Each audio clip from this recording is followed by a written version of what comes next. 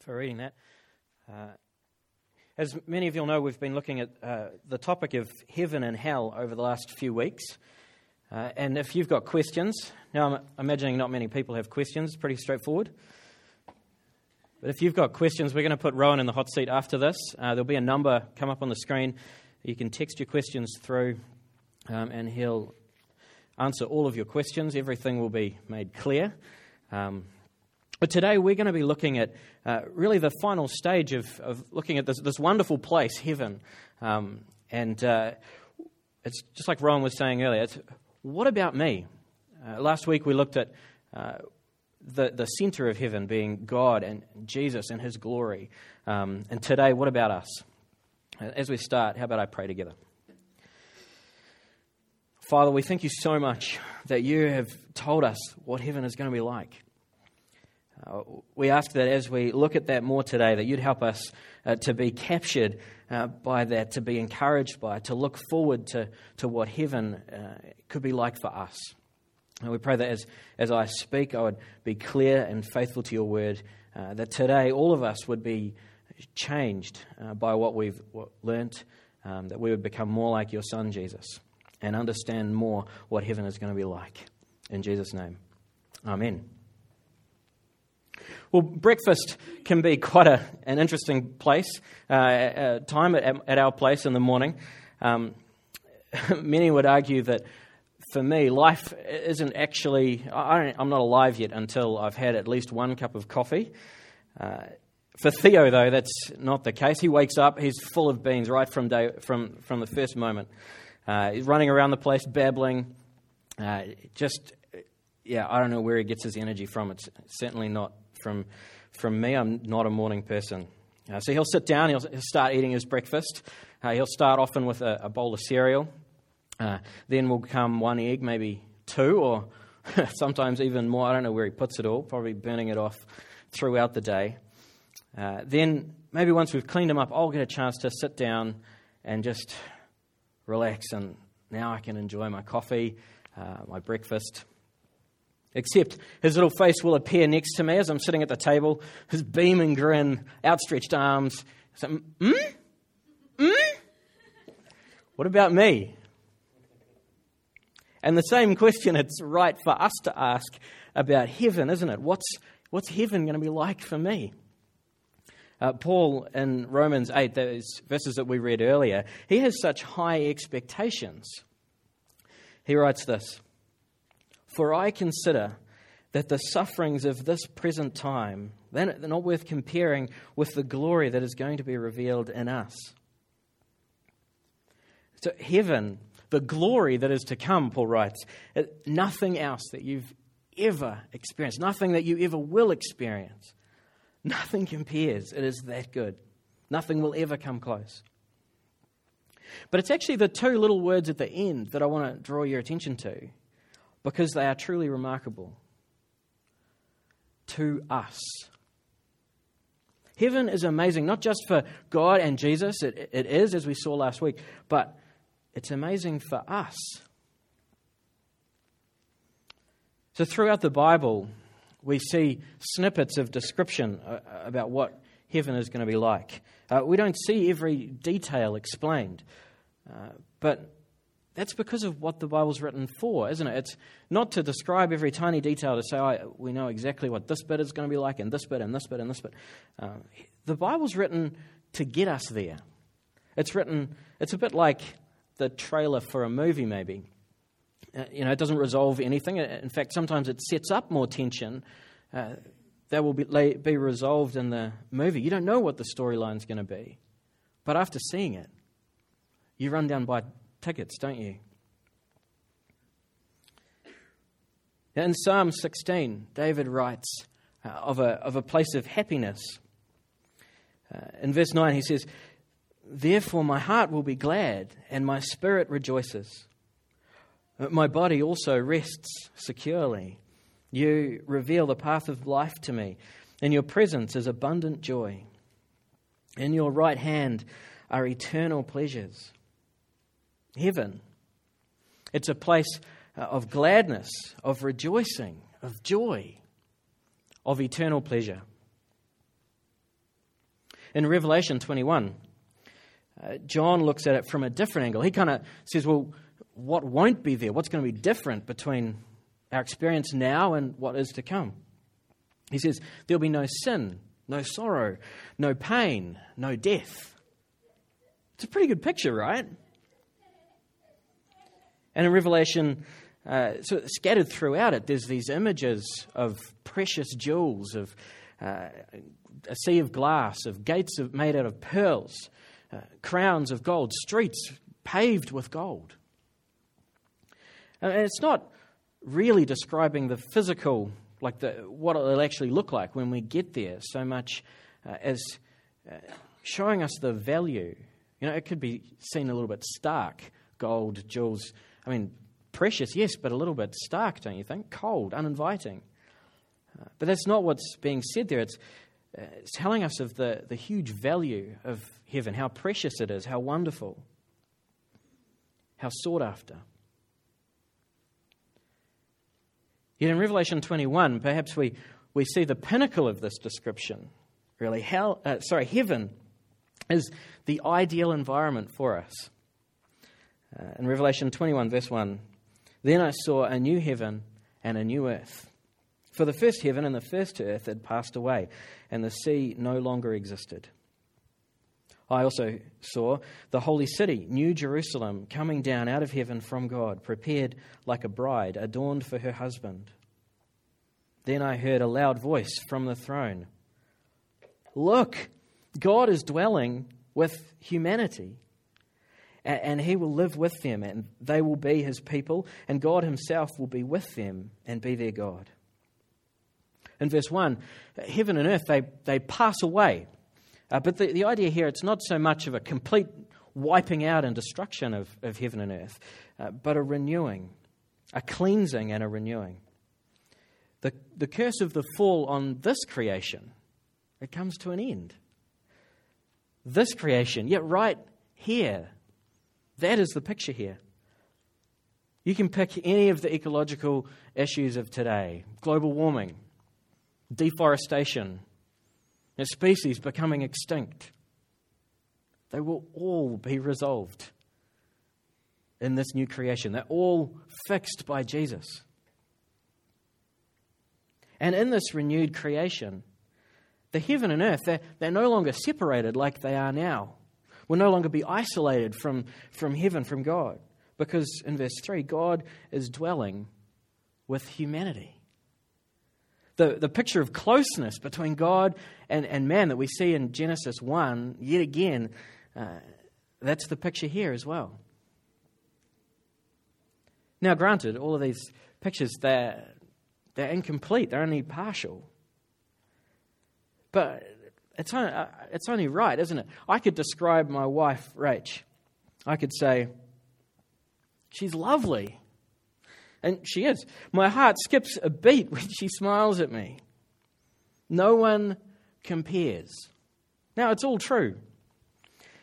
But it's not going to help you pick her out at Moa's Nest after this time up here when you go down and grab a coffee, is it? You're not going to know who she is. And so too it is with heaven, but much more. It's a place, as we've seen, it's filled with happiness, with joy, with peace, with love.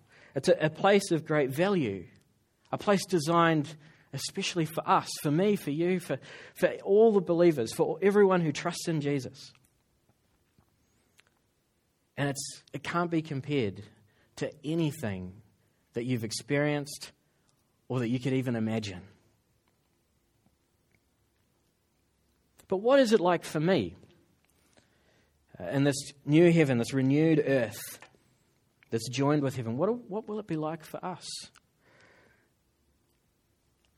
Well, can you imagine, close your eyes for a minute, humor me, and just think, can you imagine a world with no more sin? Each year, $1,700 billion is spent on military arms throughout the world, every year. No more. Each year, $19 billion worldwide is spent on pornography. No more. Today, there's an estimated 9 million child slaves around the world. No more. Can you imagine it? Never again would we walk out the door on our way to come to work or church or to go shopping and lock it. We wouldn't fumble for our keys as we step out of the car and hit the button and check, yep, the door's locked. We'd never have to worry about setting the PIN code on our cell phone or logging out of our email accounts. Never again would we speed when we're running late or glance down at our phones while we're driving, just sneakily because we needed to check that text that came in. Never again would we say that hurtful thing that we can't take back. No more sin. The Apostle John writes of his vision in heaven. In Revelation chapter 7, verse 14, he says, they washed their robes, speaking of those in heaven, they washed their robes and made them white in the blood of the Lamb. You see, for people who go to heaven, they're given the purity of Jesus. Their sin, their dirtiness is washed by his blood, by him dying on a cross in their place. It's an amazing picture, isn't it, of purity, of sin being completely wiped out. But given this is where we're headed, shouldn't we start preparing for that now? Shouldn't we be declaring war on sin now? There's nothing held back when you go to war. Listen to what President Roosevelt said. This is after 2 years of the United States of America holding back from the massive conflict of World War II. And he said this: yesterday, December 7th, 1941, a date which will live in infamy, the United States of America was suddenly and deliberately attacked by the naval and air forces of the Empire of Japan. As Commander-in-Chief of the Army and Navy, I have directed that all measures be taken for our defense. No matter how long it may take us to overcome this premeditated invasion, the American people in their righteous might will win through to absolute victory. Or shouldn't it be the same for us in our declaration of war against sin now? We have been deliberately attacked by Satan and by sin. Full measures need to be taken for our defense. And no matter how long it may take for us to overcome this premeditated invasion, we will, in Jesus' righteous might, will win through to absolute victory. Wouldn't it be wonderful to say that? Let's think about it for a moment. What sin is it that you're most likely to go soft on? To kind of just go, I'm not seeing any progress here. It's not really worth continuing to work against. Maybe if you're like me, is pride tempting you? Are you likely to think more and more of yourself? Attack it by praying for, by celebrating the gifts of others around you. The guys that welcomed you as they came in and offered you a drink voucher. Let's celebrate the gifts that God's given them and give thanks for them. For Lyndon and Mana that were up here earlier, leading us in song and helping us to sing to one another and to God. Well, let's give thanks for them. What about your Connect group leader, who every week turns up and is welcoming and loving and has prepared a study for us to help work out what it means to follow God? Is greed attacking? Well, let's take it out. Let's be generous. Why? Because Jesus has been generous to us, and battle by battle, until the war is won, until we are standing pure with Jesus, completely sinless. But what about our bodies? What will they look like? What will happen in this heaven? You know, we're so influenced by the thinkers of across history. Take Plato, for instance. He taught that the soul is superior in every way to the body. The soul it's immortal, it's powerful, it's indestructible, and the body is weak. It's maybe his slogan I'm probably going to say it wrong, but somosema, the body a tomb, it sums it up quite nicely, doesn't it? Yet there's an appealing romantic kind of notion to that, isn't it? When we die, our souls, which are kind of captivated by our body at the moment, they'll be set free. And they won't be confined to this prison that they're in. They'll be able to float off and just be free agents. Yet, from the very beginning of Genesis, we hear that the whole of physical creation, really, it's good. There's this echo throughout the opening verses. It's good. It's good. It's good. And the summary, it is very good. In 1 Corinthians 6, Paul writes, it's not just our souls, but actually our bodies as well that have been bought by Jesus.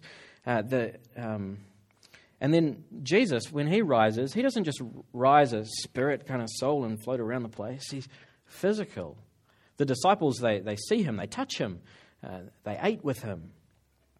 And we too will rise physically, both body and soul.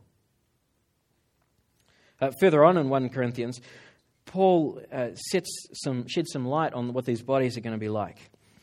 1 Corinthians 15, verse 35. But someone will say, how are the dead raised? What kind of body will they have when they come? Foolish one. What you sow does not come to life unless it dies. And for what you sow, are you not sowing the future body? You are not sowing the future body, but only a seed, perhaps of wheat or of another grain. Paul's saying, there'll be continuity, just like when you put a seed in the ground and it grows. If you plant corn, you get corn. There'll be continuity, but there'll also be difference. You don't plant a seed and get just a seed. You get a whole plant. It's vibrant, it's healthy, and so too our bodies. They'll be transformed from this small, dead thing into vibrant, glorious, and eternal bodies. Paul goes on, he looks at 4 different aspects of these bodies, and we're going to tease them out a little bit in turn. Firstly, verse 42, sown in corruption, raised in incorruption. Our bodies, they are broken now, aren't they? They're failing, they're falling apart. Some of us can kind of ignore that for a little while, but only for a certain amount of time. I mean, don't you feel it? Headaches, migraines, broken bones. How many of us were taken out by the flu this winter? Is pain, is it a daily reminder of what shouldn't be? It is for me. I was 13 when it started. And I remember one night when I was in so much pain that I couldn't even explain why. I had to crawl from my bedroom to the toilet. And as I crawled, and my foot was up in the air, hanging off the end of my leg, my ankle was so sore. It was excruciating, just with every movement. Didn't know why. And over the years, I've needed to be propped up kind of by the wonders of medical science and drugs and crutches and surgery to try and kind of keep me going, put me back together. But it's only temporary, isn't it? A while ago, there was this ad on TV, and it was the picture of bone, and it had been dumped into these shards of glass, and there were shards of glass hanging out all over the bone. That's what it was like. It's a pretty accurate image of what the pain of arthritis is. It just isn't right, is it? Paul calls it corruption. And yes, some of us will feel it more, but all of us are going to, at the end is corruption and death. But the more that we feel of pain now, knowing what is to come, this glorious body where none of that exists, the more I long for that. When I wake up and I'm in pain, I'm like, I can't wait until it ends. Never again will we limp or wince or cry in pain. I won't wake in the morning, I won't go to sleep needing to be comforted by drugs, by painkillers. I won't collapse at the end of the day and just kind of go, let the pain of activity drain out of my body. It'll be gone. What are you going to do with your incorrupted body in heaven? Just think about it for a moment. Anything that is physically limiting now, it'll be gone. Those jars that might be hard to open. You can open jars to your heart's content in heaven. You can run, jump. You can just keep going. There's no pain. It's gone. What will you do? Secondly, sown in dishonor and raised in glory. How many of you have looked into an open coffin? I'm guessing most of you will have had that sad privilege, but there's nothing glorious about it, is there? You recognize the body, but I remember all too clearly a friend that I used to work with, a teenage cousin of mine, grandparents, all of them buried, cremated, sown in dishonor, Paul says. But won't our day come too? We can't just keep holding it at arm's length. It's coming. Except for those who trust in Jesus, Paul says, because we will be raised. We will look forward to new bodies, awesome in splendor, in vibrance, bodies, Paul says, of glory. Thirdly, in verse 43, sown in weakness and raised in power. Don't you feel tired at times? Weak? Don't you get to the end of the day and go, I can relax. I'm shot. Or do you get to the end of the week and go, man, it's Friday. I could have kept going. Like, stuff the weekend. Let's go back to work tomorrow. Yeah, doesn't happen, does it? We go for a run in the morning and you get back and you're like, that's good. Let's go again. Then you go, I'm stuffed.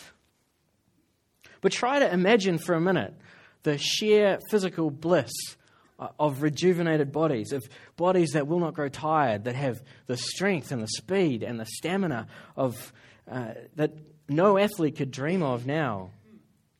Theo, he bounds around all the time, climbing up and climbing down and running, and then coming back and climbing again and jumping. I'm like, wow, so much energy. But heaven offers us all of that and so much more. Bodies of power. Fourthly, sown a natural body and raised a spiritual body. Paul means a body that's dominated by the Holy Spirit. He's saying that gone will be this body which is at war with itself, that tries to do the good thing yet ends up doing the wrong thing again and again. At present, our bodies, they stop us, they hinder us from all of our attempts to love God wholly, don't they? To love our neighbour. We're like, yep, I'm going to do the right thing. And then we stuff up. But in heaven, our bodies will help us.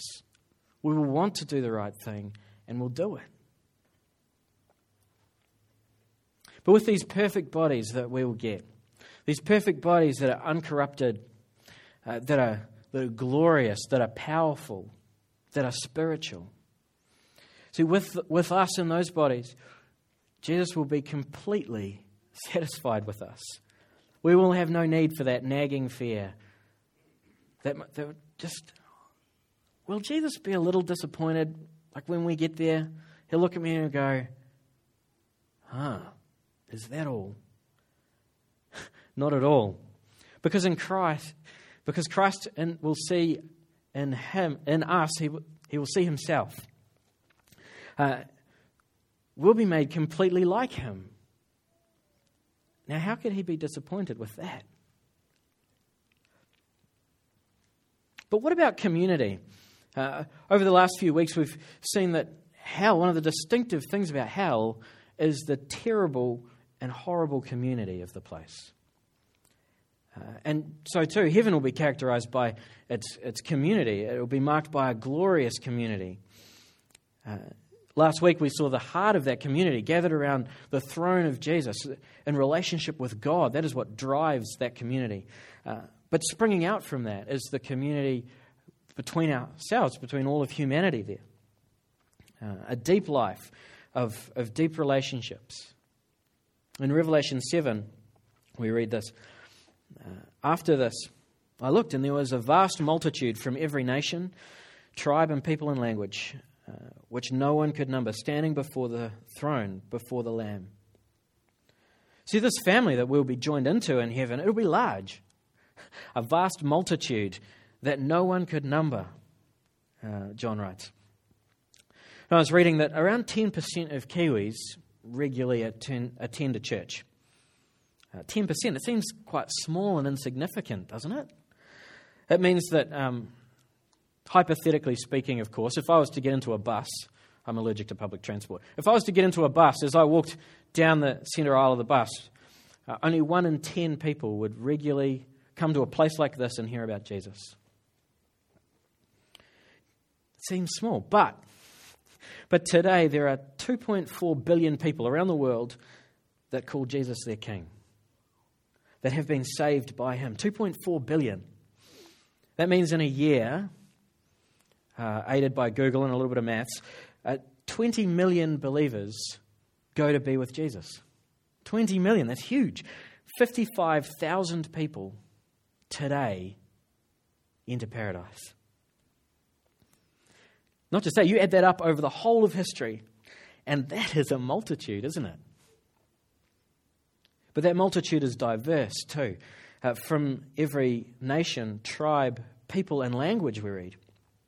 From every corner of the world gathered, every ethnic background, every kind of conceivable difference that you can imagine. They're all there, gathered, united. United, why? Because they're gathered around the throne of Jesus. There's none of the squabbles that we know so much of today. There's no personal differences. There's no silent treatment. There's no family feuds. There's no lawsuits. United around Jesus. But it does raise the question, doesn't it? What about those who don't know Jesus? What about our friends, our family members that don't trust in Him, that don't call Him their King? Well, the awful reality is they won't be there. Now they've spent their whole lives rejecting Jesus. God will have judged them. More than that, in Revelation 19, it actually says we will agree with God's judgment. The vast multitude of God's people in heaven are singing this: Hallelujah! Salvation, glory, and power belong to our God, because His judgments are true and righteous. It's hard to think about, isn't it? That we will, in heaven, we will praise God, agreeing with His judgment on people who have rejected Him. The flip side of that is, now's the time to warn the people that we know that don't know Jesus. Not just to warn them, but to invite them into this glorious place of heaven, to come with us. I remember our wedding day. It was 7.5 years ago, and everyone that we could possibly invite, that we wanted to spend the day with, was there. Friends, family, people from all different places that we'd met them, that we loved, and we wanted to share the day with. It was awesome, you know. There was good food, just hanging out and laughing together and spending time together. It was great. But heaven is so much more than a wedding reception, isn't it?